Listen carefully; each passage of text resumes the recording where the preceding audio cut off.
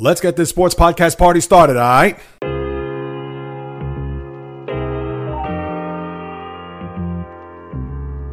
The J Reels Podcast. Why don't you wait until July 1st to make an announcement? What a disgrace. He can rack up all these numbers in October, November, and December, but what really counts is let me see this in January. The sports rebel without a pause, delivering fast-paced, jam-packed sports talk like no other. Listen, I gotta call it as I see it. He is not a good player.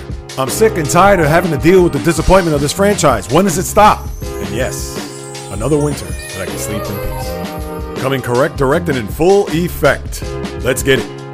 This is the J Reels Podcast. Welcome aboard. Greetings, my good people. How are you? What is going on? What is the latest and greatest? How's everybody doing out there? Hope everybody's well. Get ready to board onto this sports rocket ship because there is a lot to go through this sports universe, and you've come to the right place to listen to it all here on the latest edition of the J Reels Podcast. I am your host, J Reels. For my first timers, welcome aboard. And for those who've been banging with me for now 155 episodes, I welcome you guys back. It is a Monday, September the 14th in the year of our Lord 2020. The J Reels What's the Deal segment. What to expect here on this podcast is as follows. We're down to the final 2 weeks of the baseball season. The sprint is about to get into the home stretch as we're just 2 weeks away from the postseason. I'll get into everything that's happening, whether it's the AL Central, the Twins and White Sox, who would have thought, for AL Central supremacy. Also the Mets, with them being 2 games behind, but their chances are slim and none, and I'll be able to get into all that later on in the podcast. Week 1 is almost in the books in the NFL. We have 2 games tonight, including my beloved Steelers. But I'll dissect all the winners and losers of yesterday, even a little bit on Thursday night. But the NFL is now in full effect as we usher in another new season and a new sport into the fold. The postseason in the NHL are just a game away from the Stanley Cup Finals as the Dallas Stars and Tampa Bay Lightning are ready to close out their series and move on to the Stanley Cup Finals. I'll recap what has been a lackluster postseason for the NHL, as well as the Islanders. They'll look at this one game in this series that will haunt them all off season, which may only be a few months, but I'll get into that later on. The U.S. Open Tennis, which concluded yesterday, an epic, historic match with Dominic Thiem. I'll get into that, my hero and zero of the week.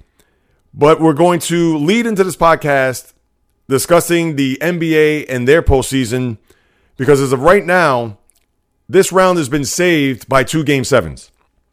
The first one being on Friday night between the Celtics and Raptors, which had a 15-round heavyweight knockout drag-down series.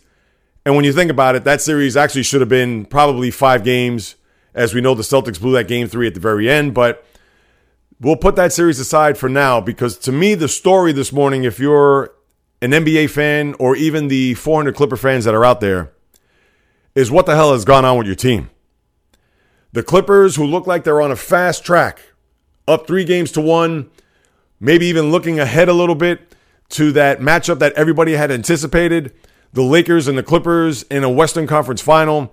Just too bad that it's not going to take place in LA in the Staples Center. It's going to be in the bubble. But wait, Denver said not so fast.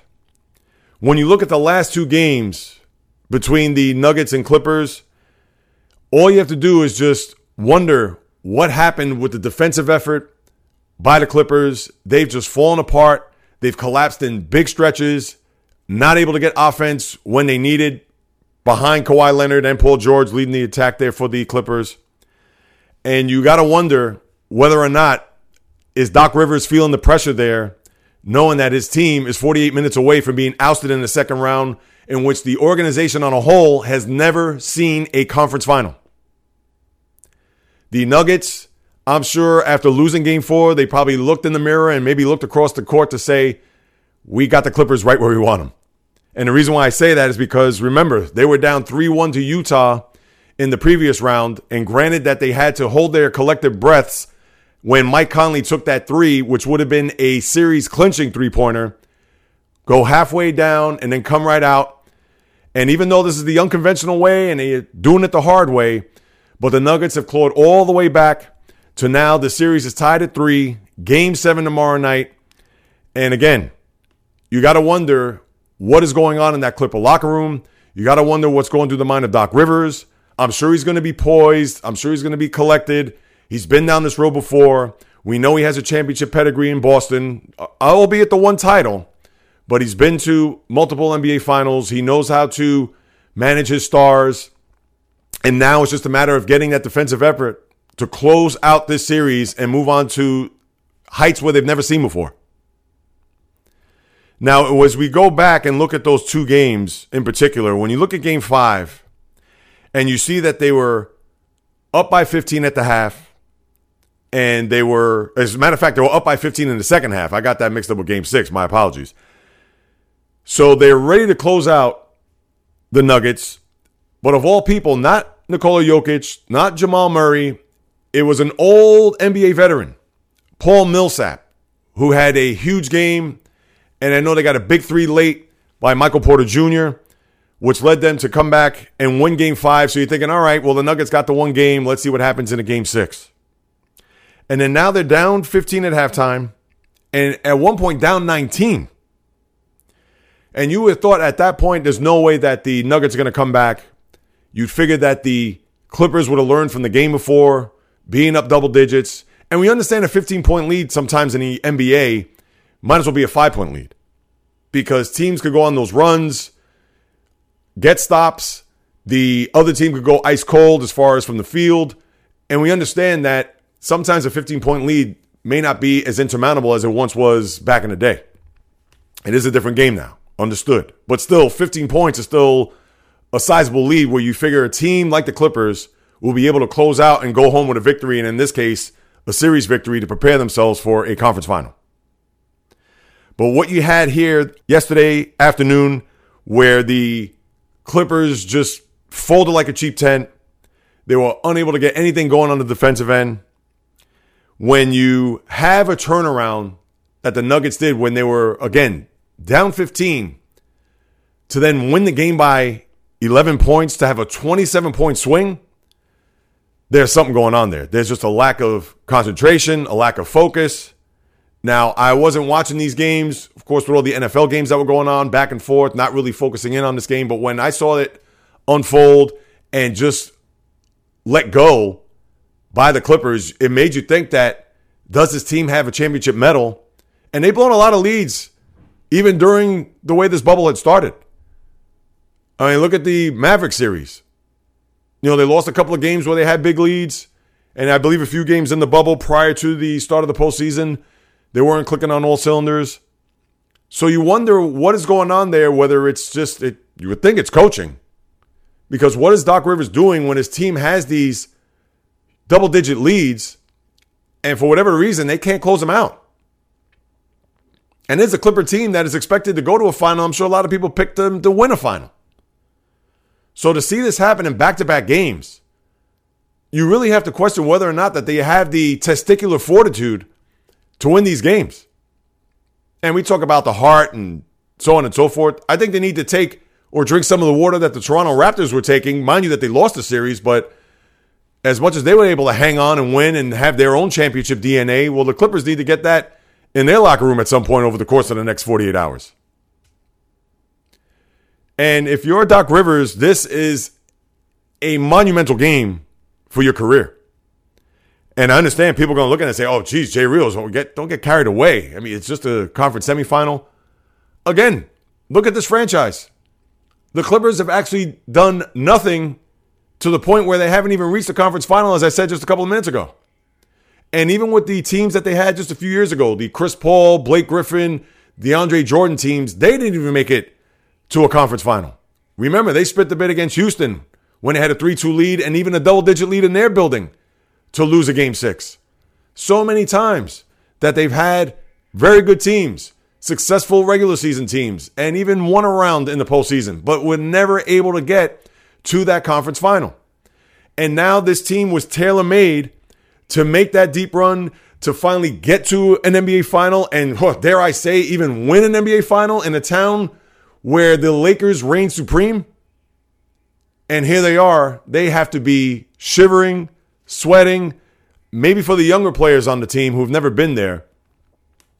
But this is going to be a game where Kawhi Leonard is going to have to carry this team on his shoulders, similar to last year in a Game 7 against the Philadelphia 76ers.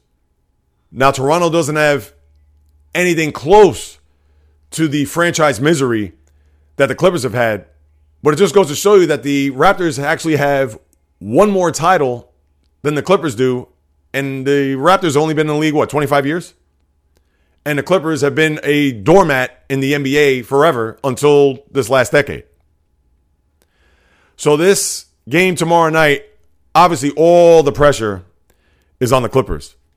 And Kawhi is going to have to carry the mail to deliver this team home. And Paul George also has to contribute too. Now, Paul George is the guy, as we all know, brought in here to be that Robin to Kawhi Leonard's Batman. This is going to be more on him as well to see how he can produce in this game, because he was brought here to deliver this championship with Kawhi. And we all know it's a team effort. I get that. We can't just put all the responsibility on Paul George. But this is also a game where people are going to look at him in the future. If he comes up small, is so-so, whatever. He needs to have a monster game as well. And not only just on the offensive end, but on the defensive end, because this is where the series is falling completely apart for the Clippers, is on the defensive end.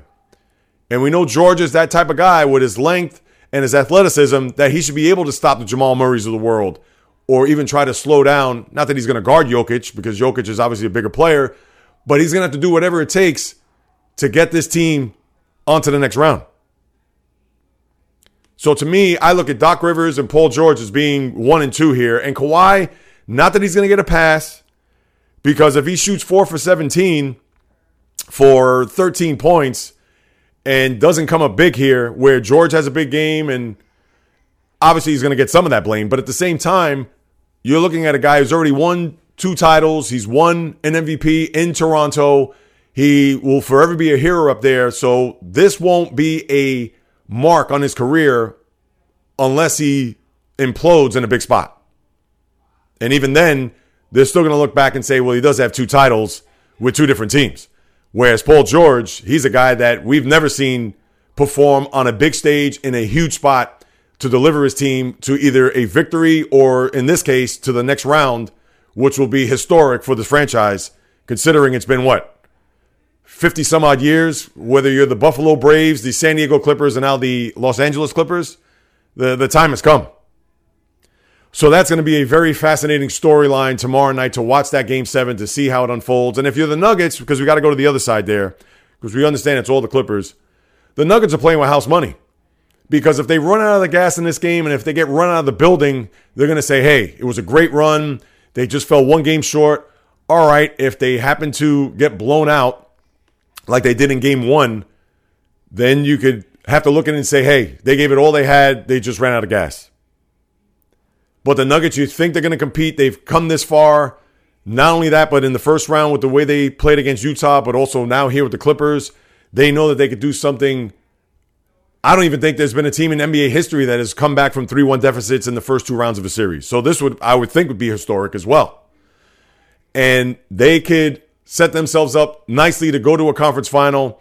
But I would think, even if it's the Clippers or the Nuggets, they may end up being sacrificial lambs to the Lakers, because they've been dominant, they've been well rested, and we understand there may be some rust there, and the Lakers have lost both Game 1s in each of their first 2 series, but they have shown that they are by far the best team in the West right now through these first 2 rounds in the playoffs.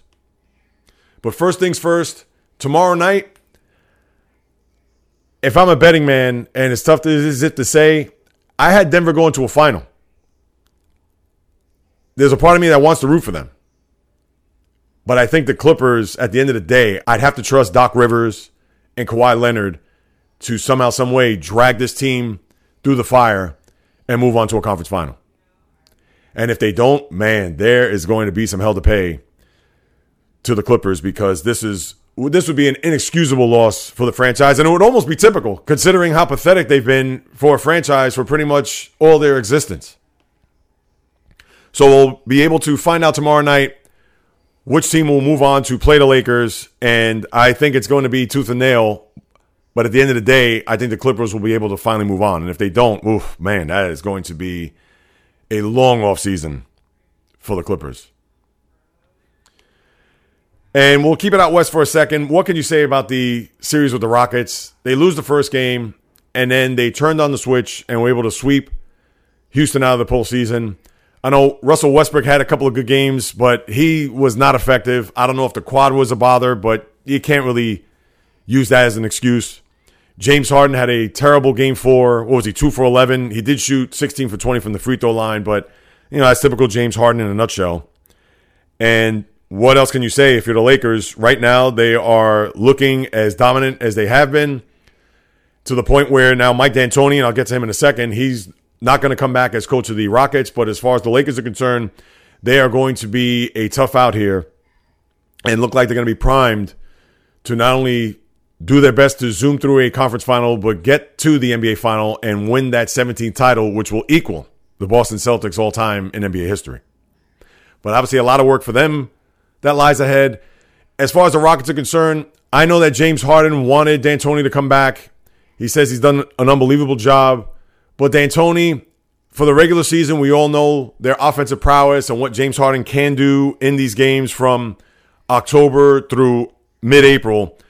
But really what it all counts, not this year withstanding due to COVID, but when it comes from April to June, they cannot seal the deal and get to the NBA Finals or even win a championship.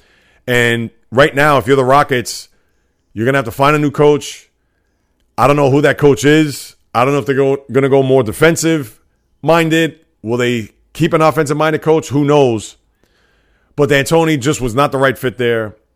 I don't know if he's going to resurface somewhere else. Quite possible. Maybe in another market, a team that may be just that much closer to taking it to the next level, that may get into a postseason and win a round, but they're not going to get to a title because of the style of play that he employs. And D'Antoni, who came into the season as a lame duck, had some contract squabbles there with the owner, Tillman Fertitta, but he just felt as if it was time to go. And I'm sure James Harden, who wanted him to stay, who knows what that's going to be from a psychological standpoint for James Harden moving forward. Russell Westbrook, we all know he has a few years left on his contract, so he's not going to go anywhere. And the Rockets, who have been close a couple times during this stretch, especially when they lost to those 2 series to Golden State, now have to regroup, pick themselves up from their bootstraps, and see what coach could come in there to take them to that next level, because D'Antoni will not come back next year. And speaking of coaching, real quick, Billy Donovan stepped aside in OKC.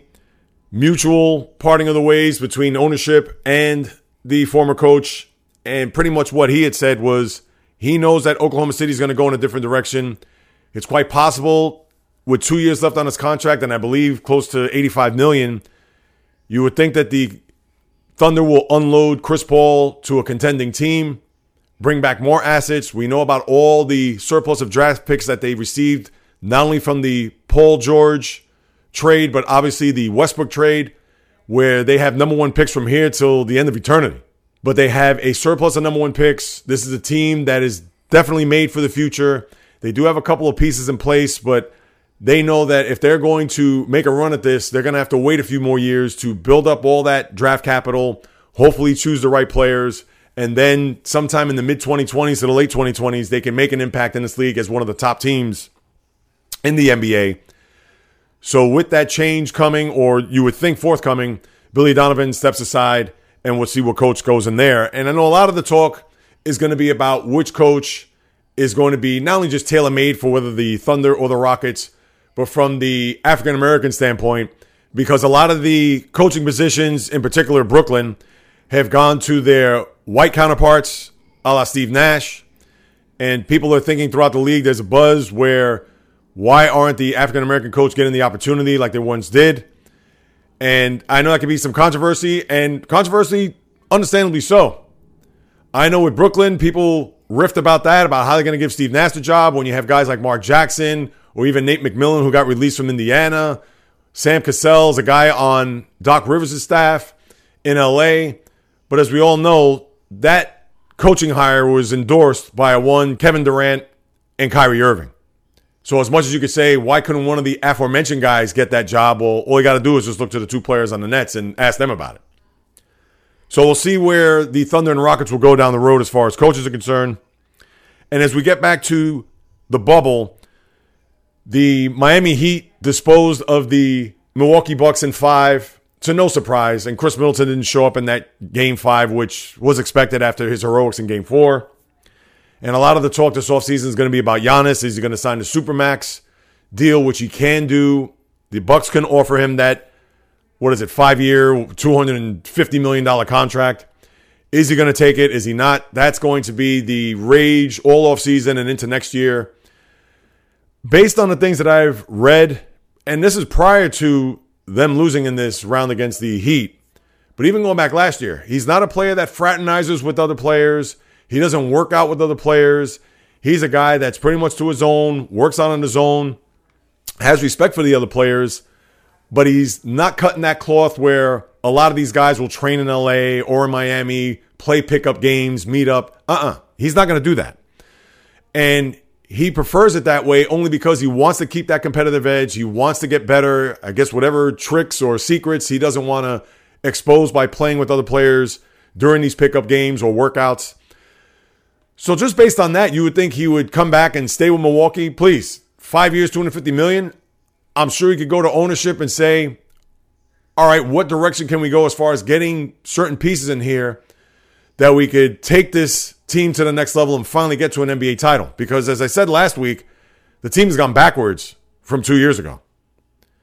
And now they have to put together a team, and we understand that they're bound by some contracts. Chris Middleton signed a long-term deal. We know about Eric Bledsoe. Maybe you can unload Bledsoe because his annual salary isn't as high as a guy like Chris Middleton, but that's for the offseason. The bottom line is that the Bucks have to do whatever it takes to keep Giannis there. And based on some of the things that I've read over the last year plus, he looks like a guy that will probably stay in Milwaukee.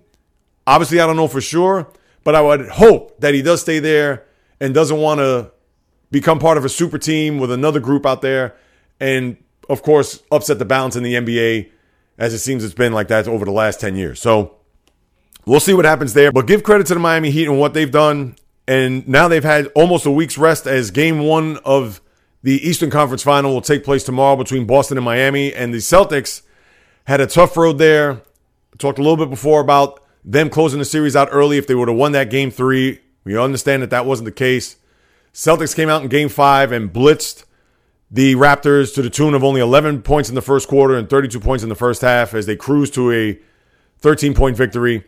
And then game 6 was just a back and forth, old school NBA type game, clutch shots, good defense. But Toronto and Kyle Lowry would not let that team die as they pulled out the game 6 victory. And then game 7 was somewhat similar, although the Celtics were in command there in that fourth quarter. They had an 11-point lead with about 6 minutes to go, 88-77. And then the Raptors went on their run to the tune where I thought the Raptors were going to get the equalizer there at 89-87. But great defense down the stretch. Marcus Smart with a LeBron-esque block from behind, which was unbelievable. And then Grant Williams, who came in for defense on Fred VanVleet as he tried to get the 3 there at 90-87. And the Celtics were able to slither out of a game 7 and into the conference final 92-87, as hard fought, as tough of a series as you could possibly find. And the Celtics make it back to the Eastern Conference Finals for the second time in 3 years. That was a huge game for Brad Stevens to win. Also, his biggest game in his career, if you ask me. And I understand maybe the Celtic fan or NBA fans will say, well, what about the game 7 he had in the Eastern Conference Final against the Cavaliers, where they had a 5-point lead with about 5 minutes to go, but they ended up losing? To me, that was a series that, yes, they probably should have won, but they definitely could have won. But with no Kyrie Irving, no Gordon Hayward, and that's not an excuse, people, but when you had that team roll the way they did, Terry Rozier had a terrible game 7. I know Tatum was the hero there for a moment with the dunk on LeBron, etc. But as big as a game that was, to me, this was even bigger for Stevens to win. Because they were up 3-2 in the series. He had to get this team home to the next round. And even if they would have lost, it wouldn't have been a death knell or wouldn't have been a complete black mark on Stevens. But for all the credit and for all the accolades that he's received since he's been an NBA coach, a lot of people would have looked at that as like, they were up 3-2, and that was a series that they should have won. So he gets out of it with the victory. He goes on to a conference final. And why would this be any different than what we've seen with Boston and Toronto, this matchup here with the Celtics and Heat? We know the Heat are going to be rested, led by Jimmy Butler. They have great role players, great complementary players on that team. This is going to be a war of attrition. I could see this being a long series. I know I usually pick against my teams in these stretches. I'm going to say Boston wins this in 7. I just think that a little bit more youth on their side. And the Heat have a lot of youth too. You know, Duncan Robinson, Bam Adebayo, Tyler Herro. They got guys on the team. And they, like I said, great role players too. They've certainly bought in, and they have done more than what anybody has expected here in this NBA postseason. They've been the surprise by far. They've only lost 1 game in 2 series. But I think the Celtics and the coaching, you have to give the edge to Spoelstra. But I just think with Kemba and having his moments in this postseason, but you would think he would do just enough. We know about the duo of Tatum and Brown, and they may get Gordon Hayward back at some point this series. And if Hayward could be any semblance of what he can be, I think that's going to push him over the top into an NBA final. And I'll say this right now, whether it's Clippers or Denver winning this, the Lakers are going to win the next round. I would think in 6, maybe even 5. Who knows? But obviously it's tough to judge because you don't know if it's going to be the Clippers or the Nuggets. So obviously we'll have to wait and see about that.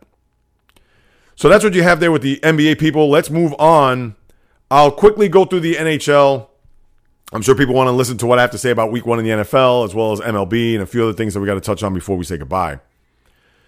The NHL right now, as I said at the top, this has been a lackluster postseason. When you think about it, their 2 biggest games this postseason was the very first game. All right, think about this, people. You have to go all the way back to game 1 of Tampa and Columbus, the very first game of the postseason, where it went 4 overtimes and Tampa won, I believe 3-2 or 4-3. Well, it doesn't matter. They won in overtime, in the 4th overtime, where the game started at 3 and it ended a little bit after 9 o'clock.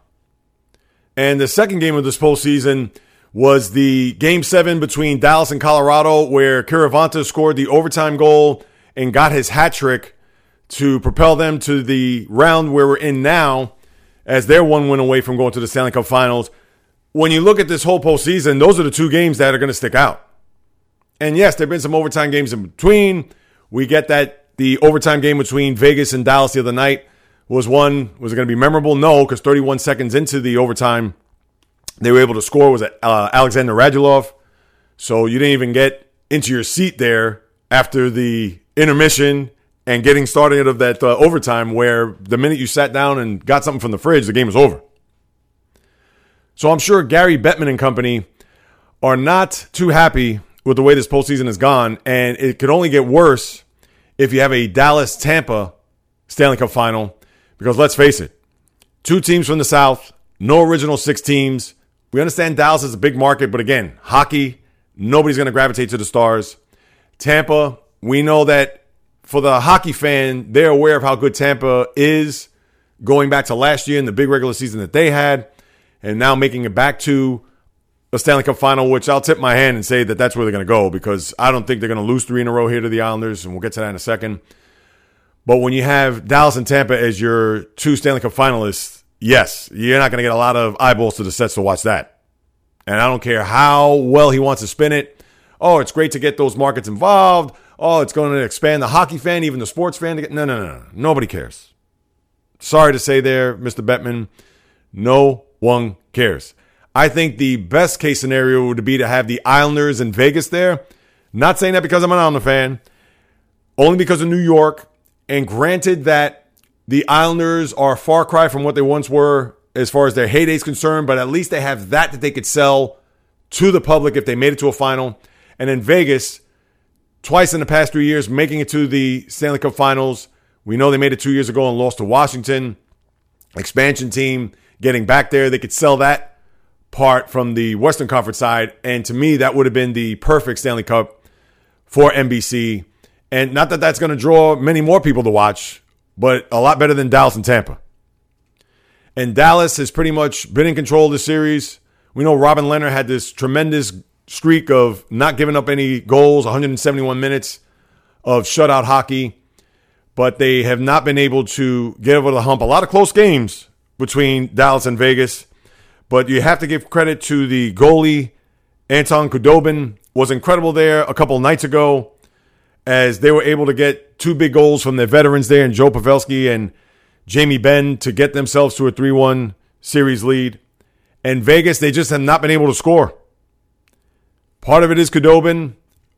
Part of it is that they just not been able to get the opportunities to cash in to get themselves even in the series. And now that they're one game away from being eliminated here in this postseason. And Dallas, give them credit. Colorado, they were busted. They were hurt. They had to use a third-string goalie. A lot of people thought Colorado could go right to the cup, and they had a bunch of injuries themselves besides the goaltending situation. But give credit to the Stars. In fact, if they win this, this will be the first time they'll go to a cup final since 2000, when they lost to the Devils in 6, if you remember that. And then when we look at the East, the one game that the Islanders are going to look at all offseason, and they're going to kick themselves in the rear, was Game 2. Game 1, they got blitzed out of the building. Part of that, I'm sure, was Tampa was well-rested. Islanders had a grueling 7-game series where they had to fly from Toronto to Edmonton, 48-hour turnover, 2 time zones, etc. No excuse. They played terrible. They looked like they were standing still as the Lightning just skated through them, around them, etc.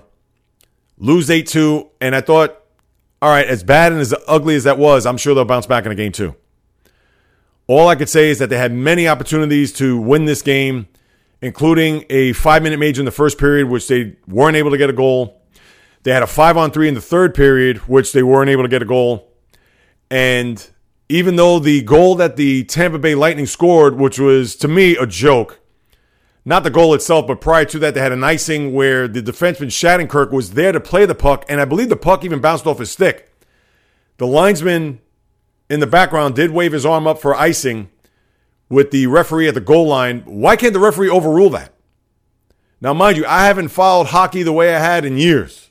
As everybody knows, hockey, to me, which was 1A next to baseball as far as my favorite is concerned, now I could pretty much care less. So as far as the rules are concerned, I don't know if the referee could have overruled that, but that was just an awful call. Shattenkirk played the puck. It looked like he even hit off his stick, or at least it grazed off his stick, and they called it an icing. Ensuing face-off, Hedman scores the goal, they tie it. So that was a bad break for the Islanders. But you can't just blame it all on that. They had the opportunities to win, and then with 7.8 seconds to go, Nikita Kucherov bangs in a goal from point blank, and then win Game 2, and I knew that was the series right there. Even though Game 3, with a 3-1 lead and Tampa coming back to tie the game, Brock Nelson had the goal, which pretty much iced it, and then they got the empty netter there at the end, which I love because then Matt Martin got into a fight with Barclay Goodrow, which was a guy who cross-checked Brock Nelson's face into the glass in Game 3. So you got a little payback there and sending a message, which you know I love. But then what can you say about yesterday? Brock Nelson again scores a big goal there halfway through the second period or past the halfway point of the second period. And then just 15 seconds later, Blake Coleman gets the equalizer. And then before you even hold your breath, 12 seconds later, Andre Palat gets the go-ahead goal. And Tampa just cruises from there. And it's tough to kill the Islanders here. This has been a great run. They're not going to win the series. Tampa's a much better team. The one thing about Tampa is that they have skaters abound. They are a prototypical finesse team. You have to play physical against them. And that's what the Islanders did in Game 3. Even to an extent, they did that in Game 2 as well. And it's easy for us to watch from home to say, well, just bang them, bang them, bang them. Yeah, you could do that. But of course, it's going to take a toll on the Islanders as well. Because you could bang them all you want. You can knock them down. You can knock them down. You can do everything. But there's going to be a time where the Islanders are going to be tired of hitting. And you're going to start lunging with your stick. You're not going to be in position to make plays. And as you saw there yesterday, Tampa took advantage. And obviously they're one win away from going to the Cup. Now, if it's Dallas and Tampa, I'm going to have to pick Tampa. I don't want to pick them. With my heart, I'm going to pick Dallas to win this series. And this isn't a jinx by any means, a reverse jinx where the Islanders will come back and win 3, or even for the Vegas Golden Knights, for them to do the same. But how I look at it is that the Tampa Bay Lightning, this is their year to win. And look what happened last year. They had the best record in the sport. They literally annihilated everybody, and then they got swept in the first round by Columbus. And in just embarrassing fashion. So now, here they are, one win away. They know that they could taste it, they could sense it, and they want to go ahead and not only seal the deal here, but also in the next round as well. And I would think, as much as I'm going to be rooting for Dallas, I'm going to pick Tampa to win in 6. Because that series is going to start. If it doesn't start in the next couple days, by the end of the week, it's going to start. And obviously, I won't have time to preview it. So, whether it's a reverse jinx or not, and it's not, people, because there's no way I see the Islanders coming back down 3-1. Same for Vegas. And away we go. So, that's your NHL Stanley Cup playoff review and preview. Let me see. Any other news and notes? Nothing else there for the NHL to report. All right, I know everybody wants to hear about NFL Week 1, and everybody's been waiting, bated breath, for the league to kick off. We understand there's been no buzz, and if you didn't listen to my NFL preview, please do so. It's the episode prior to this, 154. I go through everything. Soup to nuts, wall-to-wall NFL football, including a wild Super Bowl pick, which I don't think I've seen anybody else pick, so you definitely want to tune into that if you can. But when you look at the winners and losers yesterday, I'm not going to go through every game. I'm just going to go winners and losers here. To me, the big winners are as follows. The first one I'm going to say off the bat is Arizona. For them to go on the road in San Francisco, I know the whole Super Bowl hangover with the Niners, that's going to be hanging in the balance here, not only after this game, but for weeks on end, unless the Niners get on a run. But for Arizona, a team, as we all know, has some young talent. DeAndre Hopkins could be the guy that could really rejuvenate this offense. We know Larry Fitzgerald has been a staple there, and he is Mr. Arizona Cardinal. But we all know he's a little long in the tooth, not as explosive as he once was. We know he's that slot receiver who's going to catch those balls over the middle. But to have that game-breaking wide receiver, and this is why they traded for him, yesterday showed you why he is arguably the best receiver in football. 14 catches, 51 yards, I believe he had. Just a phenomenal game by him. So to me, Arizona comes out on top as one of the top winners. The second team on the winner list yesterday was the Green Bay Packers. The Packers came out firing. I know the score looked like it was closer than what it was, but Aaron Rodgers, when you throw for 364 and 4 touchdowns and pretty much had the game in cruise control, on the road, we understand no fans in the building in US Bank Stadium in Minneapolis. But for Green Bay to come out firing like that to show to the rest of the league that, yeah, we can look at the NFC, and yes, we have the defending NFC champions and also Seattle and what they did yesterday, and you can look at Tampa with Tom Brady and New Orleans, but Green Bay certainly put their claim in the NFC to say we're definitely going to be a team that's going to be heard from this year. So to me, they're winner number 2. The third winner, and I look at yesterday, and this is on a lesser scale, but you got to give it up with all that's happened in the offseason and Ron Rivera going through now cancer treatments and getting IVs in the locker room. But for the Washingtonians to be down 17-0 to the Eagles and to score 27 unanswered to win that game, they're not going to go places this year. They're not going to be part of the playoff mix. But you got to look at what they did yesterday and say to yourself that, wow, for them to come from behind, and what does that say about the Eagles? And I talked about it in my NFL preview, and it's only one game, not to get crazy, but I think the Eagles are going to be a disappointing team this year. And boy, if that was any indication of what the year is going to look like for the Eagles, then all you had to do was just watch the game yesterday. Because to be up 3 scores and to not score a point for the rest of the game after whatever it was halfway through the second quarter was just an abomination on their part. But kudos to the Washingtonians as they come from behind to win 27-17. Now, sadly, on this list is a bunch of losers. All right, you can say Buffalo, too, is another winner there, but it was against the Jets, and the Jets can't get out of their own way. Adam Gase, who knows if he's going to be long for a job this year. He even actually admitted that it was wrong for him to bring in Le'Veon Bell after he came off with a hamstring injury, and he actually put him back in the game for 5 snaps. Why is he the coach of that team? It's beyond me. He needs to be long gone. So, yes, you could say Buffalo and what Josh Allen did. He threw for over 300 yards for the first time, and he rushed for a touchdown and all the yards, etc. But the losers stick out more than the winners, I think, in my opinion. And the first one, by far, is Tampa Bay. Now, Brady admitted that he was not sharp, had some bad moments in the game, pick 6, he threw 2 interceptions, was definitely off on some throws. No crowd noise in New Orleans, didn't have to worry about that. But Tampa Bay off to a very slow start, in which and no surprise, because it is New Orleans, and we know New Orleans is a Super Bowl favorite as well. But I don't know if you want to gauge the Tom Brady Tampa regime on this one game. But if you're looking ahead and kind of wonder how this team's going to perform moving forward, if you're going to look at this one game, you got to just scrap it. Brady will be back. You know that the offense at some point will be in sync. Yesterday just wasn't their day. But they still have to end up being a loser on here because they did not perform well and Brady was inconsistent throughout the game. I don't know if it was week one jitters, new team, new coordinator, coach, etc. But with the Tampa Bay Buccaneers, certainly not off to the right foot they wanted to be with all the hype coming into the season about that team.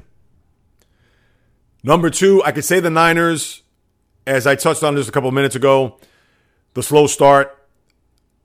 We know they're still going to be heard from. We know how good of a defensive team they are. But I think the other team, and I know that a lot of the Cowboy fans, they probably had Jason Garrett flashbacks. They're also number 2 on my list because when yesterday at 20-17, for them to kick a field goal to tie the game on the road, you figure would have been the right move on a 4th and 3. But McCarthy goes for it. He has a pass in the flat to CeeDee Lamb and gets tackled to the point where the Cowboys were not to be heard from. I know the controversy later on in the game on that final drive, the push off there from Michael Gallup to Jalen Ramsey. And yes, was Gallup's arm extended? It was, but I think Ramsey sold the play. Ramsey definitely sold it and got his Academy Award to get the flag. I know that was controversial. A lot of the Cowboy fans thought it was a BS call, and me watching it, and that's not to say Gallup was infallible there because he did push. He did extend the arm, but he didn't extend the arm to the point where it was blatant. And I understand that the catch there would have set him up in field goal range and possibly would have tied the game. I believe it was less than 30 seconds. I don't know the timeout situation off the top of my head. But the Cowboys certainly came up small there on that 4th and 3. They should have kicked the field goal. You have to play the percentages there. I get that he's probably looking at his offense, wanted to be aggressive, wanted to show them that, hey, we could get these 3 yards. Let's go for it. But not when you're at the 10-yard line. If you're on the 25, definitely in the 35, we understand that. You don't want to kick a 51, 52, or even a 47, 48, even though it's indoors, perfect conditions. But when you're at the 10-yard line, get the points and go to the sidelines. So that was just a bad move there. So then, to me, in my eyes, they're number 2. And my third loser from yesterday, I know the Ravens are looking for some payback this year, especially with the way their season ended. And Lamar Jackson is flying out of the gate in MVP form as he was last year. But for the Cleveland Browns to lay a proverbial deuce in midfield there at M&T Bank Stadium, going in, we get with the young coach and Kevin Stefanski, first-time head coach. We don't have to talk about the firepower on offense. We don't have to talk about their defense, whatever. And their defense was atrocious yesterday because Lamar Jackson did not run for a ton of yards. It wasn't a vintage Lamar Jackson performance as far as him throwing for 200 yards, but also rushing for 115. In fact, as a team total, they only rushed for 107 yards. And that's going to be the factor for the Ravens this year. If Lamar Jackson is going to have games like that yesterday where he was 20 for 25, what did he throw for 250 some odd yards, 3 touchdowns, and rush for less yards and not have to rely on his legs to win games, then the Ravens are going to go to Super Bowl. To me, that's the whole thing. If you could hold that team to anywhere between 100 to 120 yards a game, you'll have a chance to win. Because chances are you're neutralizing him as far as his running game because all that's going to do is just open up the passing game. But it seemed like they did it in reverse yesterday. So if you're the Ravens, I understand people can say, well, Jay Reels, why didn't you call the Ravens one of the winners yesterday? Well, that would have been easy only because they were at home. And, right, they won 38-6. But to me, this game was more of an indictment on Cleveland because they didn't even show up. And for all the pomp and circumstance, for all the talent on this team, I'm not trying to say they had to go in there and win the game. And mind you, last year, they went into M&T Bank Stadium and put up 40 points on that team. So for them to not even show, and they could have been losing number 1 this week, but we had to put Tampa there because, of course, the Buccaneers and all the hype that they had going into the season. But that was just an abomination. Just an awful, pathetic job by Cleveland showing up in that building in their first game against the division opponent and just not do anything. So I don't want to hear it from the Brown fan. So that was just a pathetic job by them, and who knows what that's going to mean for their season. Not to say that they're going to go 7-9 or 6-10, but That is just an awful start for a team that's expected to do big things. And that's what you have. I know Cam in New England, victorious in his first game. And then thank you, Indianapolis Colts, because for the third time, and I believe in the last 4 or 5 years, or the 4 or 5 times I've been doing the knockout pool, I've been thrown to the trash week 1 because I picked Indianapolis in my knockout pool. And when I saw the score was 17 up at one point, I said, Indy's going to lose this game. There's just no way. And give credit to Gardner Minshew. And like I said, you had that little bit of magic with him. And Phillip Rivers did not have a good day yesterday, even with the new offensive line, new team. And Minshew is a guy that, to me, he's more character than he is talent. Not to say he's not talented. But Minshew is a guy that he has a lot of guts and a lot of guile. He's not a guy that's going to throw it with the best of them out there. But you know what? The guy does the job. But we got to see if he's able to sustain that long term, because we've seen Minshew in certain games last year where he'll throw 3 picks and fumble twice. But the Colts yesterday, just pathetic. So my knockout pool week 1, I'm gone. I think last week I got to maybe week 5 before I was gone. And I think the year before that, I picked the Saints, got knocked out week 1. And I also believe 2 years before that, I picked New Orleans, and same deal. So that's what you have there with the Colts. But other than that, I love the opening of the Seattle-Atlanta game, where opening kickoff, then everybody went down on one knee. I'm sure that was to the chagrin of a lot of NFL fans and people throughout this country. Well, tough. Too bad.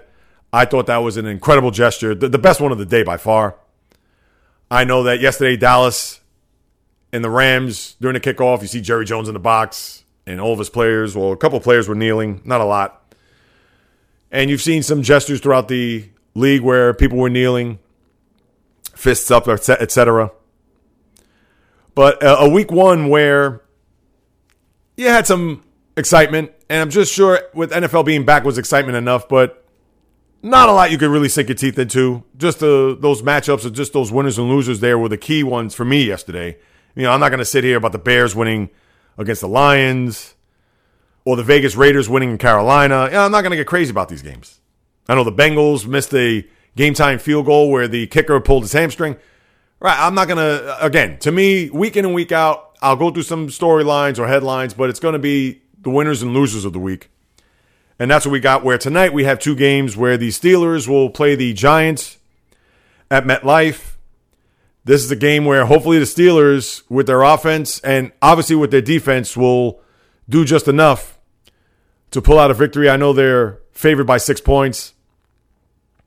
Ben Roethlisberger's first game since week 2 of last year. We'll see how he performs.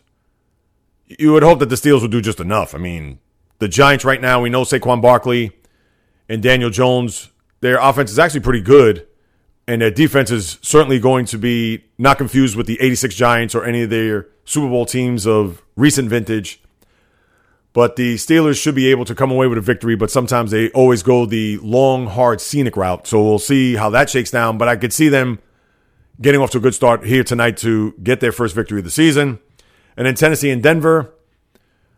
Let's see Ryan Tannehill now in year 2 of the Tennessee Titans, and Derrick Henry running the football the way he has, especially in the postseason last year against the Denver team, where with Drew Lock being the focal point and the guy that's going to be under center here, at least for the first part of this year, if not all this year. No Von Miller, as he had surgery to fix a tendon that was in his ankle. So chances are you're probably not going to see him at all this year. I don't know how to gauge that game. I could see this as being a low-scoring game where maybe the high altitude in Denver, I'll say Denver by a field goal.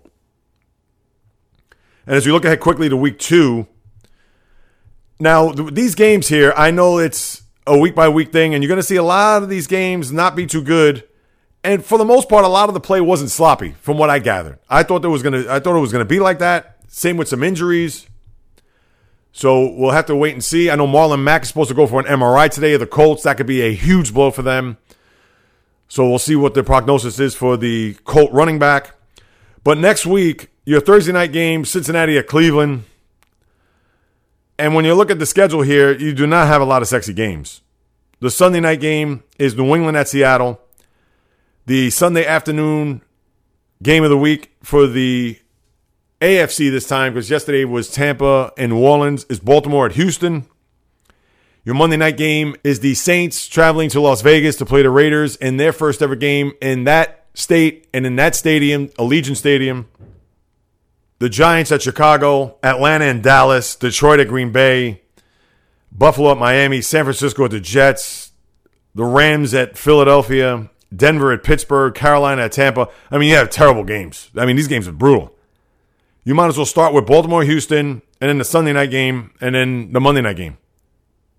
And the only reason why the Monday night game is sexy is because it's the Raiders opening up a new stadium. If it was in Oakland, even with them winning their first game, but we'll see. And I picked the Raiders to be a surprise team this year. So not a lot of great games there on the Week 2 docket, to say the least. And quickly, I'm just going to mention something about college football. I know that the season started right before Labor Day, and for the most part, it's started over this weekend where you had some of the big teams in college football play this weekend. I didn't follow it 1 second. I know there's been a buzz about the Big Ten maybe looking to rethink this and possibly play this year. We'll see what happens here in the coming days because they're going to have to make a decision soon.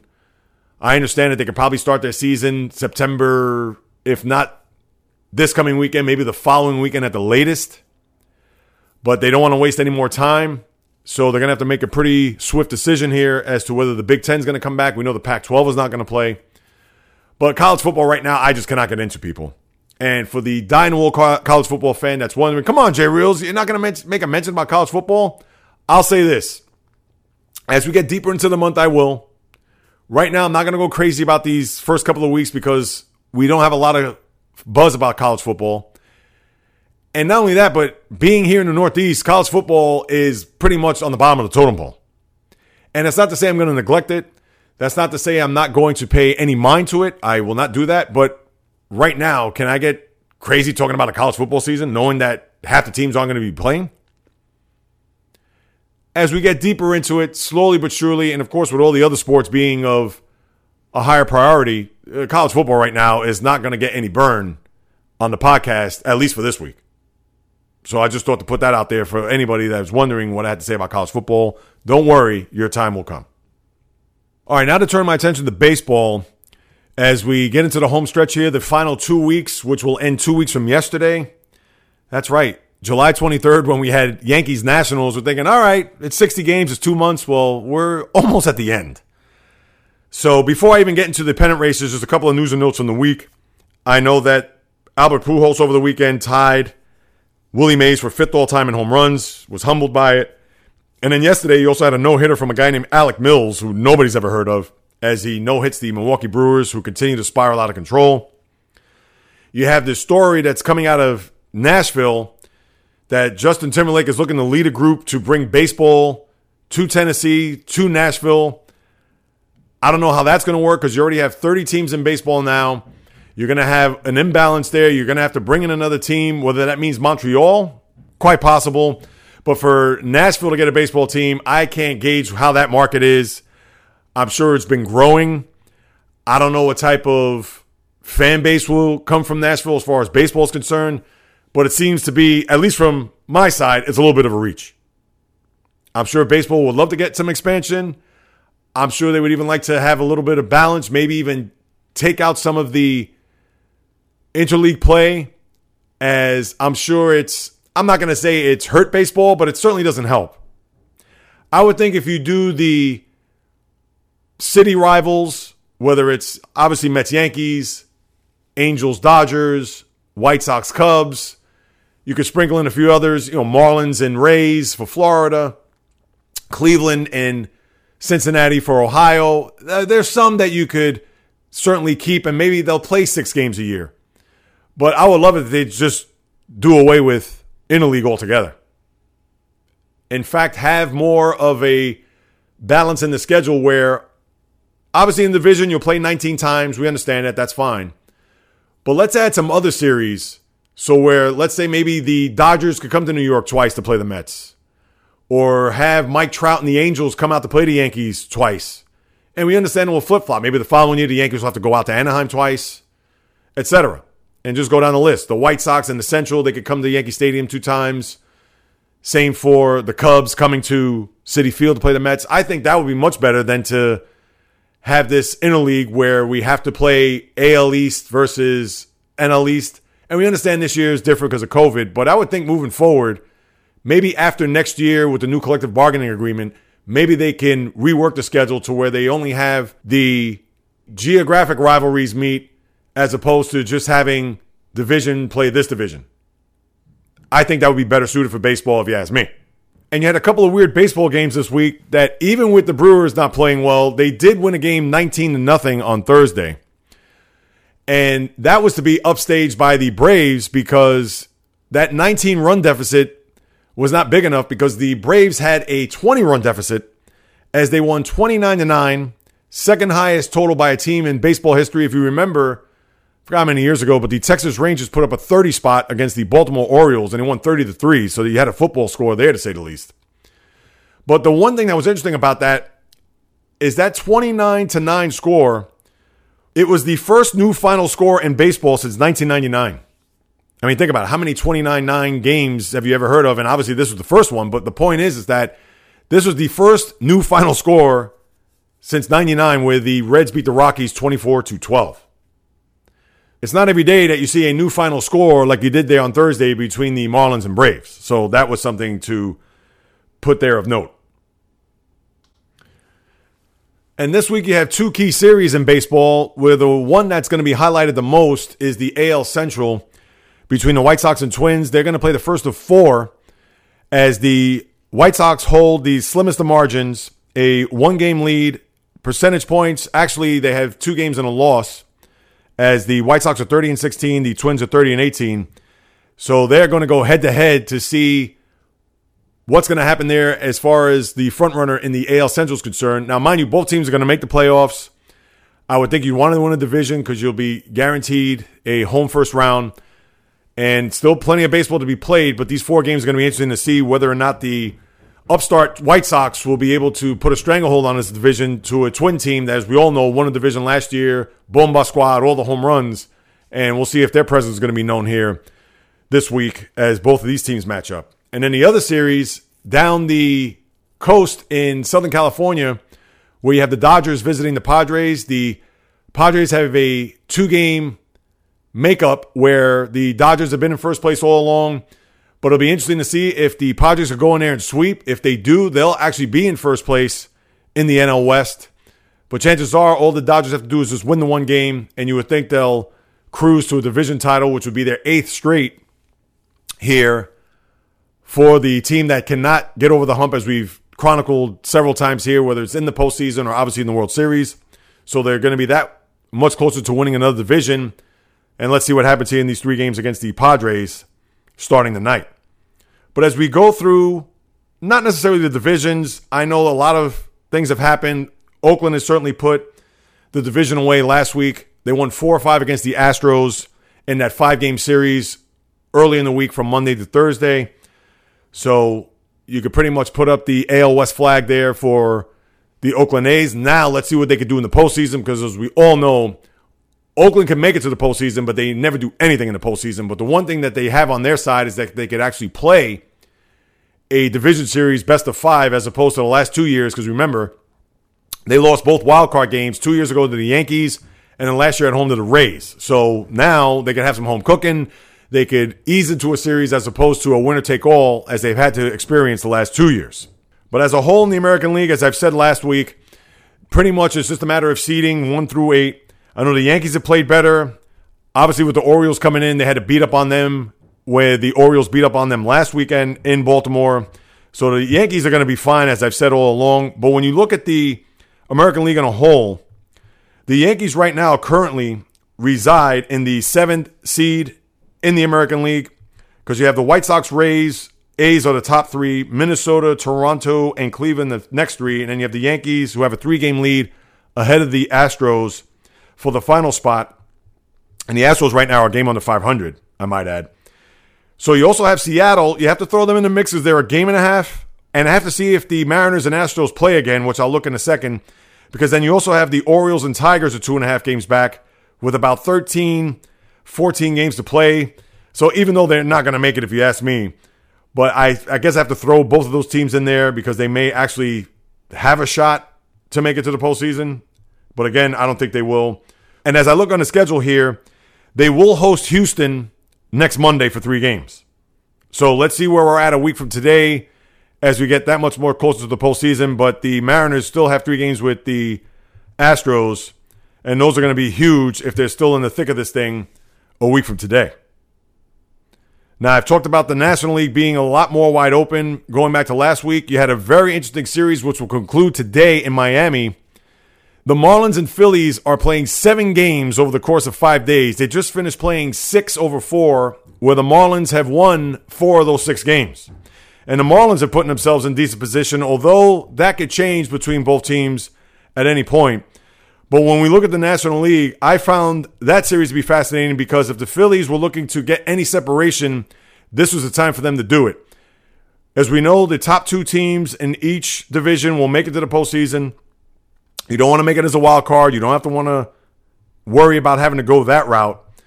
But when the Phillies and Marlins will conclude today, I believe it's at 4:10 is the final game between those 2 teams. But give it up to the Marlins. They've done phenomenal here. They're a half game ahead of the Phillies right now. They've made up 2 games over the course of this weekend and can actually make up a 3rd if they win today, which would be just a great job on their part. So you got to give them credit.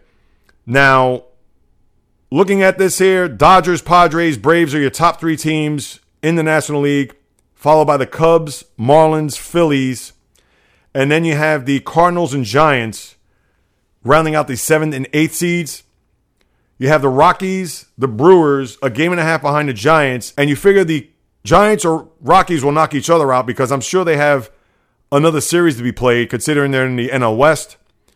The Brewers, who knows? Like I said, they have not played well here throughout the course of the year.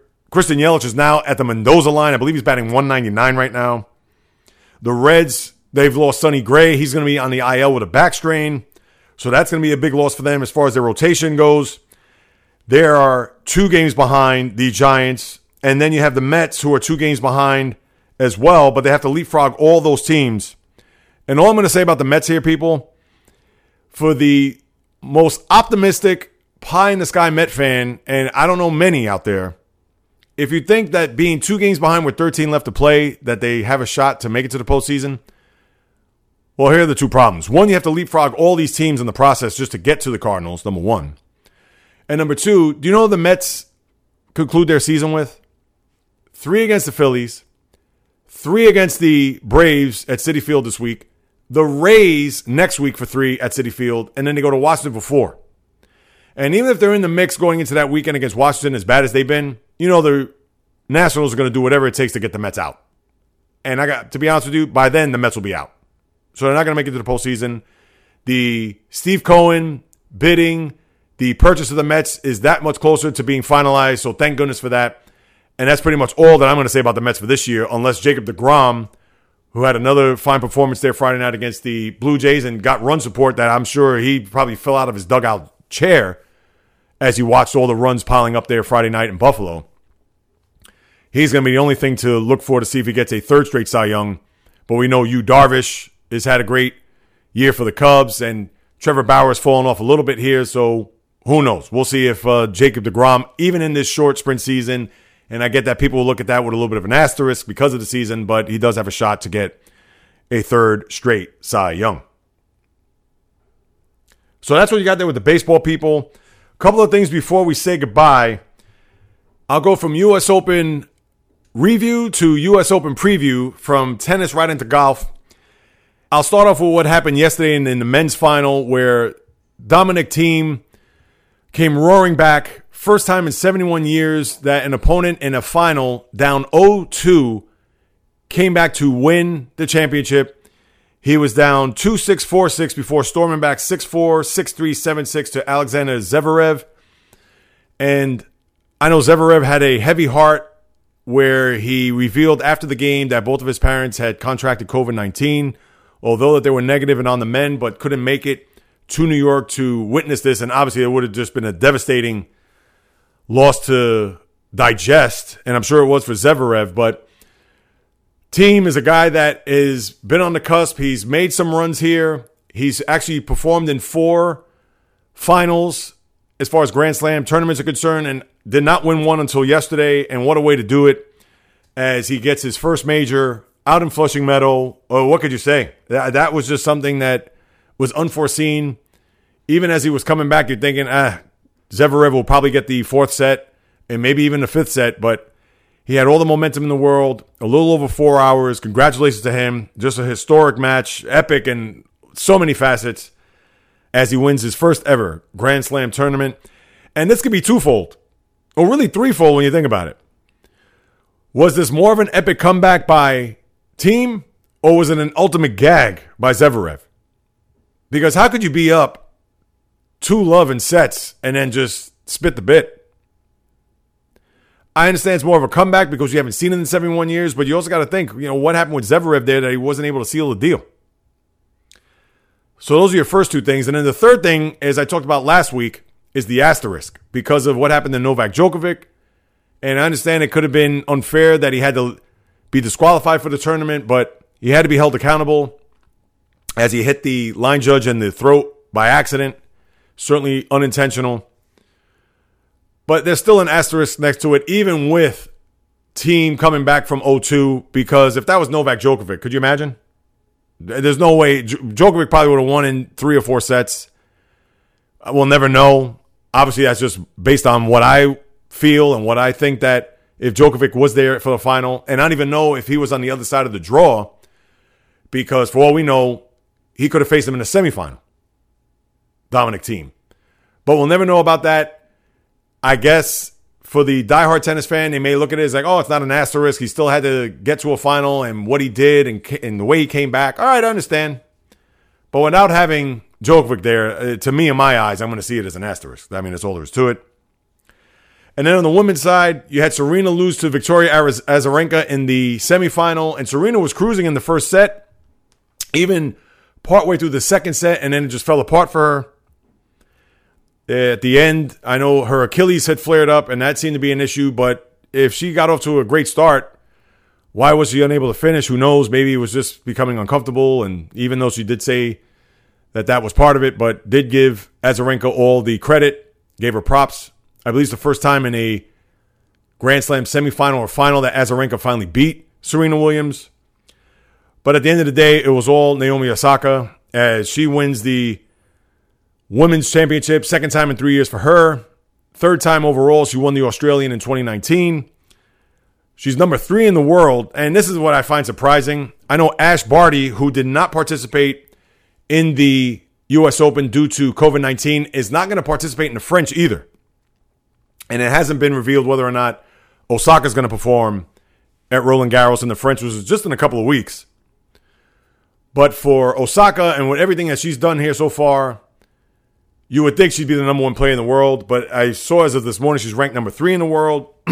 Excuse me. But I think that when all is said and done, we'll see if she is able to get to the French Open. And if she's able to win that, she'll be number 1 hands down. Because Barty, you're not going to see until the Australian next year. But kudos to Osaka and what she's done. And she won in 3 sets. In fact, she dropped the first set to Azarenka before winning the next 2 sets, 6-3, 6-3. So congratulations to both Dominic Thiem and Naomi Osaka. And now to segue that to the U.S. Open Golf, which will start in the next county. Right up the road, right up the hutch here from where I live. In Mamaroneck and Wingfoot. A couple of notes before we even get to a little preview. Brooks Koepka is going to be out, so you're not going to see him. He is won 2 of the past 3 U.S. Opens. He's had some knee issues that he's dealing with, so you're not going to see him at this tournament. And remember, he had finished second last year to Gary Woodland at Pebble Beach, so he's been dominant in this particular tournament over the years, and you will not see him, and that's going to be a big blow because we all know not only is he a top player, but to have a name like Koepka not be in the mix is a loss for golf. Also, Scottie Scheffler, who was a guy that in the PGA was tied for 4th, in which Colin Morikawa won the PGA, which was the first golf tournament of the year. He'll be sidelined due to COVID. I believe he's the second player on the tour to come down with COVID, and you're not going to see Scottie Scheffler perform here over the weekend. And when you look at the field, we know who the regulars are, the Dustin Johnsons, We'll see Colin Morikawa, who's had a phenomenal year this year on the tour. The Lee Westwoods, Rory McIlroys. We know who the cast of characters are. Now, you wonder about Lee Westwood in particular, even Ricky Fowler, the players who are the quote-unquote best players to not win a major. They're going to be front and center. We know Dustin Johnson's been phenomenal here. We saw him, I don't want to be harsh to say spit the bit, there at the PGA outside of San Francisco last month. But when Dustin Johnson, as dominant as the players he's been in throughout the tour and has had all these victories, you would think with only one major under his belt, is this going to be the time and place for him to win major number 2? So we'll see. This should be fascinating. I love the majors. I love the Masters, which we'll see in November. It's going to be a much different feel in November than it would be in April. But obviously, we have a lot of time between now and then to talk about it. But the U.S. Open, which will open here Thursday, we'll certainly keep our attention on that and recap and review it this time next week. And also, one other note, John Daly, who announced the other day that he has bladder cancer.